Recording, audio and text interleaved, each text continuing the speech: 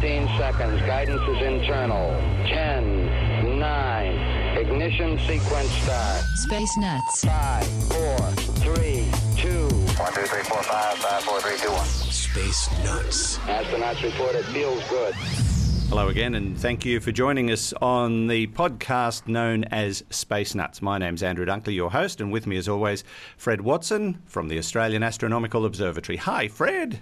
Hello, Andrew. How's your inhaling going today? It's labouring. I'm getting much better. I'd consider myself at 90-95%. After the flu. Yeah. Of course. That's what it means. It's a real hanger-oner. And as you go into winter in the Northern Hemisphere, be warned. If you can get a flu shot, get a flu shot. I am serious. You do not want this. Now, today, Fred, we're going to be talking about an astrolabe. And that's all I know. Apparently, they found it in a ship that sank. And we're going to be hearing about Paul Weitz. Now, Paul was a Skylab and shuttle astronaut. Sadly has passed away, but what an amazing career. And we're going to answer a question today from John Milton, who's asking us about the Dyson Sphere and Tabby's star. So we'll get into that for you, John, a little later. But first, let's talk about the Astrolabe. Now, I did actually read about this yesterday, so I know what we're talking about. But it is a quite unusual find and quite rare, I would imagine. It is indeed. So this is it's something that has been excavated from a shipwreck, an ancient shipwreck off the coast of Oman in the Middle East. And the thinking is that this is the earliest example ever found of one of these devices. It's called an astrolabe, but one that's specifically used for navigation, for marine navigation. It's a mariner's tool.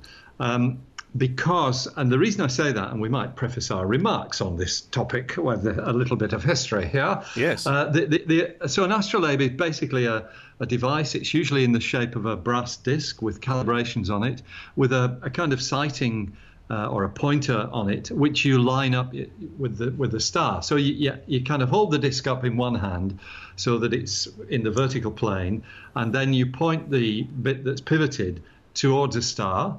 And you can read off the height of the star. And that's the basis of an astrolabe. There are other aspects to it too, because you can use them for finding stars as well. But that instrument actually dates back, I think the earliest record found of one is in the 9th century. And there was a lot of Middle Eastern astrolabes made. They were made by basically Islamic scientists in the 10th and 11th centuries. So those astrolabes are used for scientific, or were used for scientific purposes. This one that's been found in the ocean is much later than that, and it's fairly accurately dated at between 1495 and 1502 when it was made. But the reason why it's exciting is because it was used for navigation. It was a mariner's astrolabe rather than one that's used by scientists for, working out the positions of stars and things like that. So that's the bottom line. What is it? Well, once again, it's a brass disc, very highly corroded. It might actually be copper, actually, looking at the it's hard to tell, isn't it? Images that I've seen.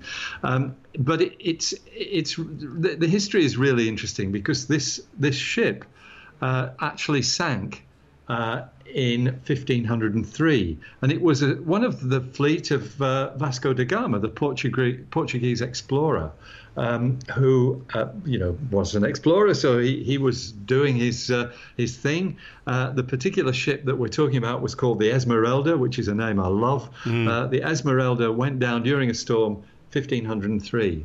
So that sort of dates, that's the latest date this astrolabe going to be made. Actually, you could probably say 1502 because they'd been at sea for quite a while. But the really interesting bit, and the reason why you can be fairly precise about the earliest date that it could be made is because of the markings on it. So yes, it's got the degree angles on, which apparently were revealed by laser processing at the University of Warwick in the UK. Yeah, because you can't see it with the naked eye. It's so corroded. That's right. The technology of today can reveal these hidden things. It is astonishing what you can do with this kind of thing, and I've seen examples of this sort of thing before. Ancient mechanisms being dissected by lasers and computers, and X-rays too. In fact, in some cases, this one was done by laser scans, though, as I said, at the University of Warwick. And one of the things, well, it certainly revealed the graduations, but there are emblems on this astrolabe as well, and one of them is the personal emblem of Don Manuel I, who was the King of Portugal at the time. And he ascended to the throne in 1495. And so the thinking is that his royal emblem would not have been placed on the astrolabe if he wasn't king. So the thinking is that when this astrolabe was made, he was the king, and that dates it after 1495. The boat sank in 1503. So you've got a fairly narrow window of when this thing was made. So it's probably a pretty new device when it was carried on board the ship. Yeah, and it would have been considered high tech in those days, I imagine. Absolutely, yeah, very high tech. It's, as I said, astrolabes go back 500 years before this, but to have one that is for marine purposes, it's very interesting. It's, as I said, probably the earliest known. So it would have been used to assist with navigation, I suspect. That's right, yeah. And so that using the measurements from the astrolabe, they would have been able to figure out where they were or where they were going, but how accurately? Pretty accurately, actually. In terms of latitude, that's the great thing about an astrolabe. You can use it to measure, well, the height of the sun or the height of a star above the horizon, either at noon in the case of the sun or at the highest point in the case of a star, which is kind of like a star noon. And once you've made those measurements, certainly as far as stars are concerned, that immediately gives you your latitude, because if you know the position of the star in the sky, you measure its height above the horizon, that tells you your latitude. Longitude's a trickier thing to work out, and as I'm sure you know, it was another more than 200 years before the problem of finding figured it out. Yeah, that was done by chronometers. So it was John Harrison, the Englishman, who perfected the chronometer. And I think about 1760 was when his final chronometer was made, that really solved the problem of longitude properly. But before that, longitude was an iffy thing. And of course, that comes about because the Earth's rotating. So you need to know the time accurately before you can make any measurements. And if you don't know that, you've got this. You do have some idea, but it's a very high level of error. But latitude is different. Latitude's easier to find, and an astrolabe will do that for you. And by the way, just a footnote to what I was saying before, it's made of bronze. Bronze. That's the material of which it's made. Yeah. Now, the other interesting thing in terms of seafaring navigation, the Vikings didn't use an astrolabe, as far as I know, but they did use a thing called a sunstone to navigate. That's right, they did. Which were basically, I think the sunstones were magnetized stone that pointed north. I think that's right. There is something else though about a sunstone that's in the back of my mind, and I can't think of what it was. But not sure, but I think they could hold it up to the sun on a cloudy day, and it would enable them to see the disk of the sun through the clouds or something like that. And that's right. I do remember I've certainly read about this. I do remember the idea of it being useful on cloudy days, but I think it's because they were magnetic. Yeah, maybe you're right. And so it sort of basically. Instead of seeing the sun, it lets you see which way north is. Yeah, the Vikings were a clever bunch as well. This is the thing. These sorts of finds show you that the people of hundreds or even thousands of years ago were not dumb. I mean, they had some pretty high-tech concepts that they worked with. It's only technology of today that makes us think we're more clever, but we really aren't. We've just got better tools. But that's correct. They had it all together. And in fact, something I kind of obliquely alluded to a couple of minutes ago when I was talking about X-raying ancient mechanisms, and we should talk about this on Space Nuts sometime. That's the Antikythera mechanism. And so this is something that was found off Alexandria, the bottom of the Mediterranean, dated at about 0 BC, or 0 AD, and it's basically a planet simulator. It's full of gears. It's highly corroded. Yes, I've heard of this. But but X-rays revealed that it's got all these toothed wheels inside it, which actually give you an indication of the position of planets. It's an extraordinary thing, and it's 2,000 years old. It really is staggering stuff. That kind of engineering at that time, of course, gives rise to all kinds of conspiracy theories, which we won't touch on just now.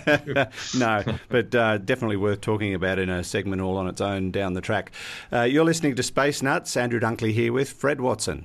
Roger, you're loud and clear here also. Space Nuts. Now, Fred, we're going to reflect on the life and times of a US astronaut. Paul Weitz is his name. He was a retired astronaut, has now passed away, according to the news, at the age of 85. But what can you tell us about him? Well, he was very accomplished, and one of these guys who you don't hear much about, but when you look at his record, he achieved a staggering amount in the world of astronautics. He actually, when you think of that great clutch of astronauts who were in the Apollo era, he was part of that. He joined NASA in 1966, but I think his first mission was 1973, and it was to the Skylab spacecraft, which was a US space station, a sort of forerunner of the International Space Station. So Skylab was in orbit 1973 to 1979, and famously Skylab came down with bits of it being distributed across Western Australia. You might remember all that. Yeah, I do. We played Skylab Lotto. As to where it was we had a map of the world, and we divided it up into grids, and we sold off little pieces of the map, and whoever had the piece where Skylab landed won the pocket of cash. And my brother won. My brother won. Yeah, it was totally illegal. I was going to say, I take it that wasn't part of the ABC at the time. Oh, no, look, we were only kids. I was about 11. Good on you. Yeah. See, bad influence. Yeah. Anyway, but Skylab, not only was it coming down an interesting story, but going up was an interesting story as well, because when Skylab was launched, it was actually launched without a crew. It was basically a rocket body that was converted to allow activities inside to provide an orbiting. Was it a Saturn V, and is there truth to the rumour that it was actually Apollo 18, purportedly?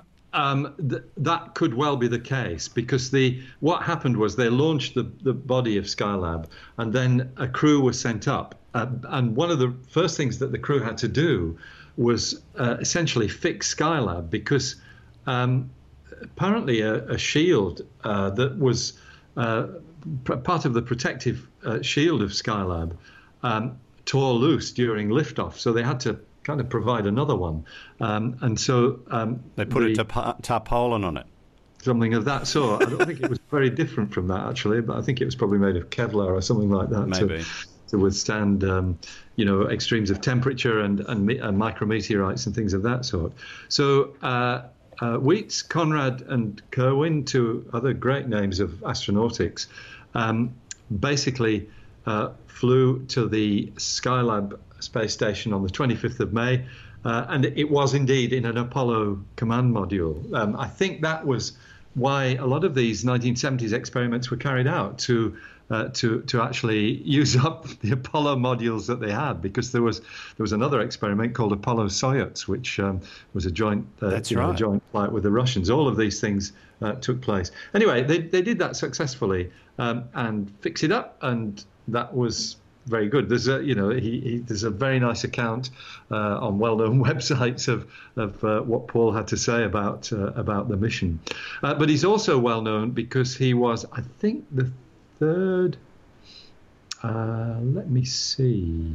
No, was it the first flight? It was one of the early Challenger flights. Space shuttle. May have been. Yes, that's right. It may have been the first flight. Yes, it was. He was the first commander of Challenger. Wow. That was in April 1983. He's actually 51 by then. So, that's for astronauts is senior age. But of course, there are now. Yeah, they didn't check the use by date on his uniform. There are now many examples of older astronauts. Of course. Most recently being Peggy Whitson, who was a record breaker very recently. Anyway, first Challenger flight, very successful, a 5-day mission. But sadly, of course, the Challenger is a few years later. Actually, 3 years later. It was in April 1986 when Challenger was destroyed. I just as a side note, I only had just met my wife, or wife-to-be, around that time, and I was getting to know her and her family, and I was having a chat with her sister one day, and we were talking about the space shuttle program, and I said, probably not a couple of months before the disaster, I think they're getting a bit too gung-ho, something terrible's going to happen, and I just said it tongue-in-cheek, and then all of that unfolded. And next time I saw her, she just looked at me and shook her head. We both knew what we were thinking. It's a serious reminder, and of course Columbia too.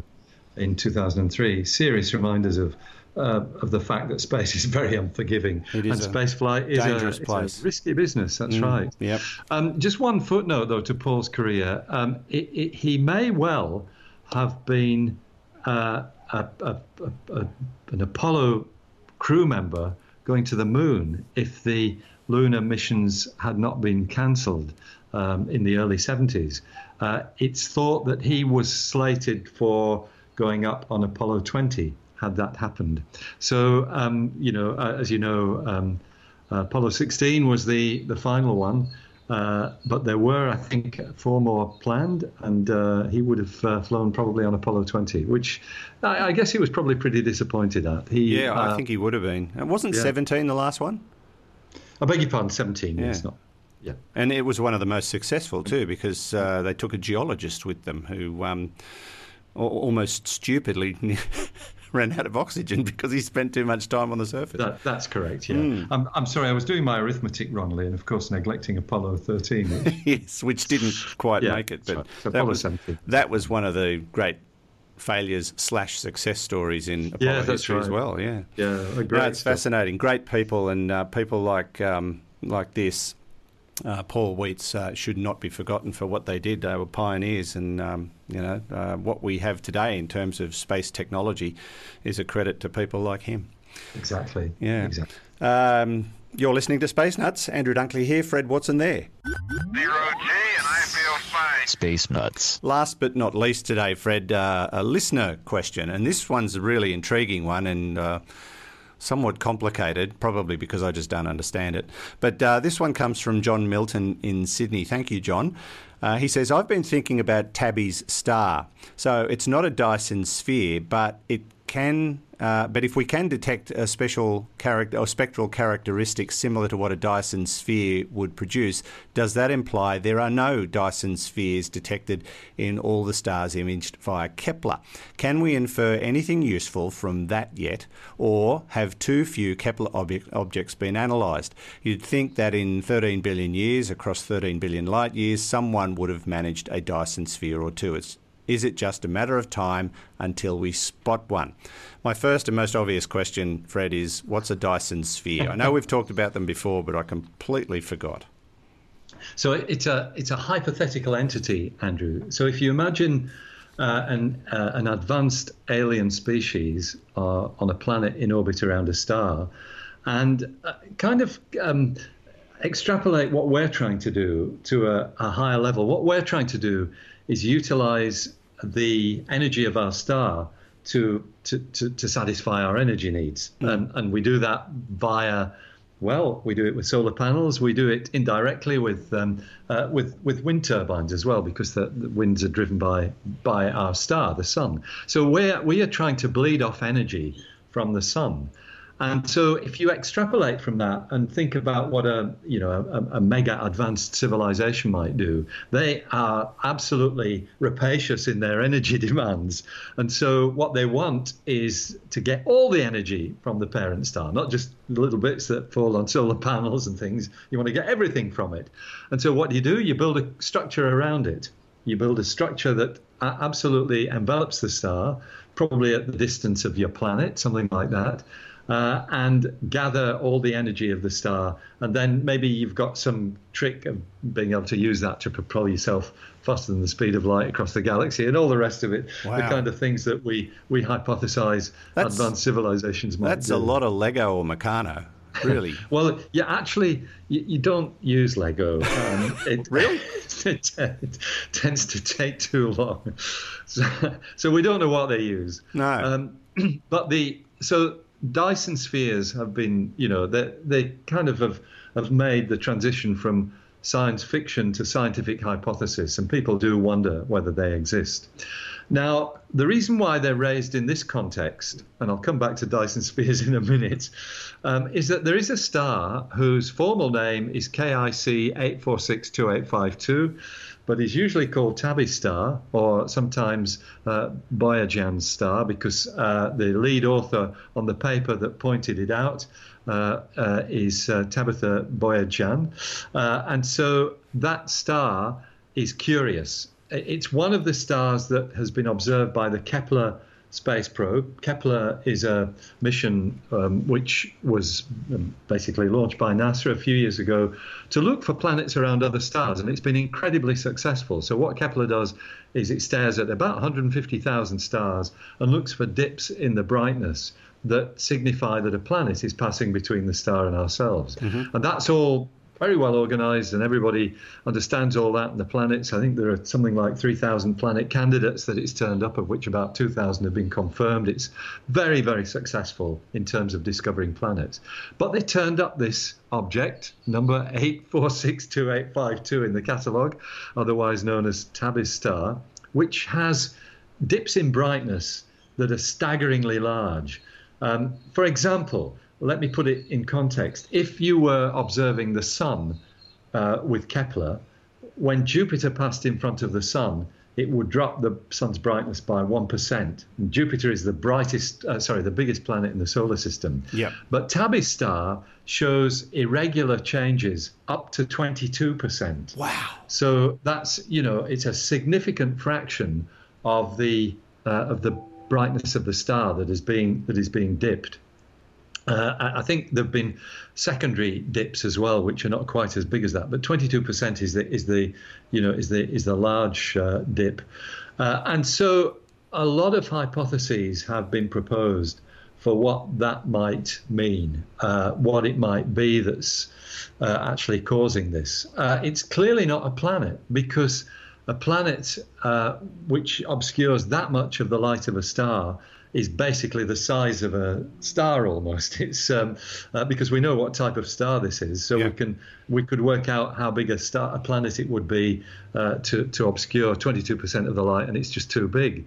It's something that's of star mass rather than planet mass, and it's not there. There are all sorts of other weird things about it. There is a gradual decrease in the brightness of the star. There are other dips that are smaller than the huge 22% dips, and there isn't really an obvious astrophysical explanation for it. Not a gas cloud or something? Well, people are certainly talking about dust clouds. Yeah. An uneven ring of dust is one of the explanations, and that, I think, is a pretty likely one. People have speculated that it might be swarms of comets that are also obscuring the light. It's not really settled. There is research that is being done now which is making predictions about what you might see in the future. So if it's a ring of dust, and it goes around, there's a big thick blob that takes 22% of the light away, that's going to wind up coming round again at some point, and you can kind of do some calculations that might let you predict when it would be. Yeah. And that so if you've got continuity, then it sounds like a regular event then, doesn't it? That's it sounds like something predictable. And you can analyse it, that's right. But I guess the off-the-wall explanation that has been proposed is that what we're seeing here is actually a Dyson sphere under construction, so that there is part of this structure that is obscuring the light, 22% of the light of the star. That is not accepted by scientists, and the reason for that is that a Dyson sphere itself has a signature, because it will not, it absorbs the light from the sun, from the star, converts that to electricity or power or whatever you've got. But there is a residual infrared signal which would come from the Dyson sphere itself, because the Dyson sphere actually will emit heat. It's inevitable that it will emit heat. We see that as infrared radiation. We can measure that very accurately. And what we measure from this star does not fit the bill. So it's not a Dyson sphere. And just going to the question that we've been asked, of the 150,000 stars observed with Kepler, I don't think any of them have an infrared signal that you could point to being due to something like a Dyson sphere. We've never seen one. We've never seen evidence for a Dyson sphere, which suggests that perhaps they are a construct of our imaginations. And that kind of doesn't surprise me, just in the terms that we were that were mentioned, that we've got a universe that's 13.8 billion years old. It's very, very large. It's got 2 trillion galaxies in it, each of which has about 100 billion stars. We tend to think that there are certain inevitabilities that might lead to. In other words, people like ourselves, we want to believe that the universe is full of aliens. But the bottom line is, when you look at the processes that are needed actually to kick off multicellular life, it's a very, very rare event indeed. It's only happened once on the Earth that in we its know 4.6 of, yes. billion year history. That's right. So it's no surprise to many of us that we haven't seen any Dyson spheres, but it is a nice idea, I have to say. It is, and thank you to John for posing the question, because it does make for some interesting debate. Although I don't suppose you could call it a Dyson sphere, but in science fiction, they did create the Death Star, which could absorb the energy of a star and then deliver it to destroy a planet. So that would be the nearest thing to a Dyson sphere in science fiction, I imagine. Indeed, that's right. And yes, the Death Star is it's science fiction. That's right. It is. But, the odds of ever finding anything as incredible as a Dyson sphere must be extremely low to almost zero. Yeah, but just having said that, Andrew, the Earth is festooned with telescopes of many, many different kinds, and we now have the ability to observe gravitational waves from space, albeit that's a science that's still in its infancy. So we are always on the lookout. There are surveys going on for galaxies and stars and quasars and all these things. And one of the interesting things about surveys, where you're observing many, many objects, it's not just about doing like census studies, it's also about turning up the oddballs. And so if there is something odd out there, there's a really good chance that we might find it. And that's one of the things that keeps us going, because the excitement of what might be just around the corner. Indeed. We watch with interest, as always. Thank you, John, for the question. We certainly do encourage you to send us your questions. We've got a bit of a backlog, so we'll get to all of them when we can. But, yes, definitely send us your questions on Facebook or Twitter or I don't know how else we can get it. You could send me a text. Well, letter in the post, Yeah. Oh, that's novel. Yeah. But look, send us your questions. We'd be happy to give them a bit of a shot. Fred, as always, thank you. You keep us interested and entertained, and we thank you for that. And we look forward to talking to you again very, very soon. Sounds great, Andrew. Take care, and we'll speak soon. Fred Watson from the Australian Astronomical Observatory, and thank you for listening. Don't forget to listen to our sister podcast, Space Time with Stuart Gary. You can find that on most podcast distributors. Until next week, thank you for listening to Space Nuts. Space Nuts. You've been listening to the Space Nuts podcast. Mission complete, Houston. Subscribe to the full podcast on iTunes, Audio Boom, and Stitcher, or your favourite podcast distributor. This has been another quality podcast production from Bytes.com.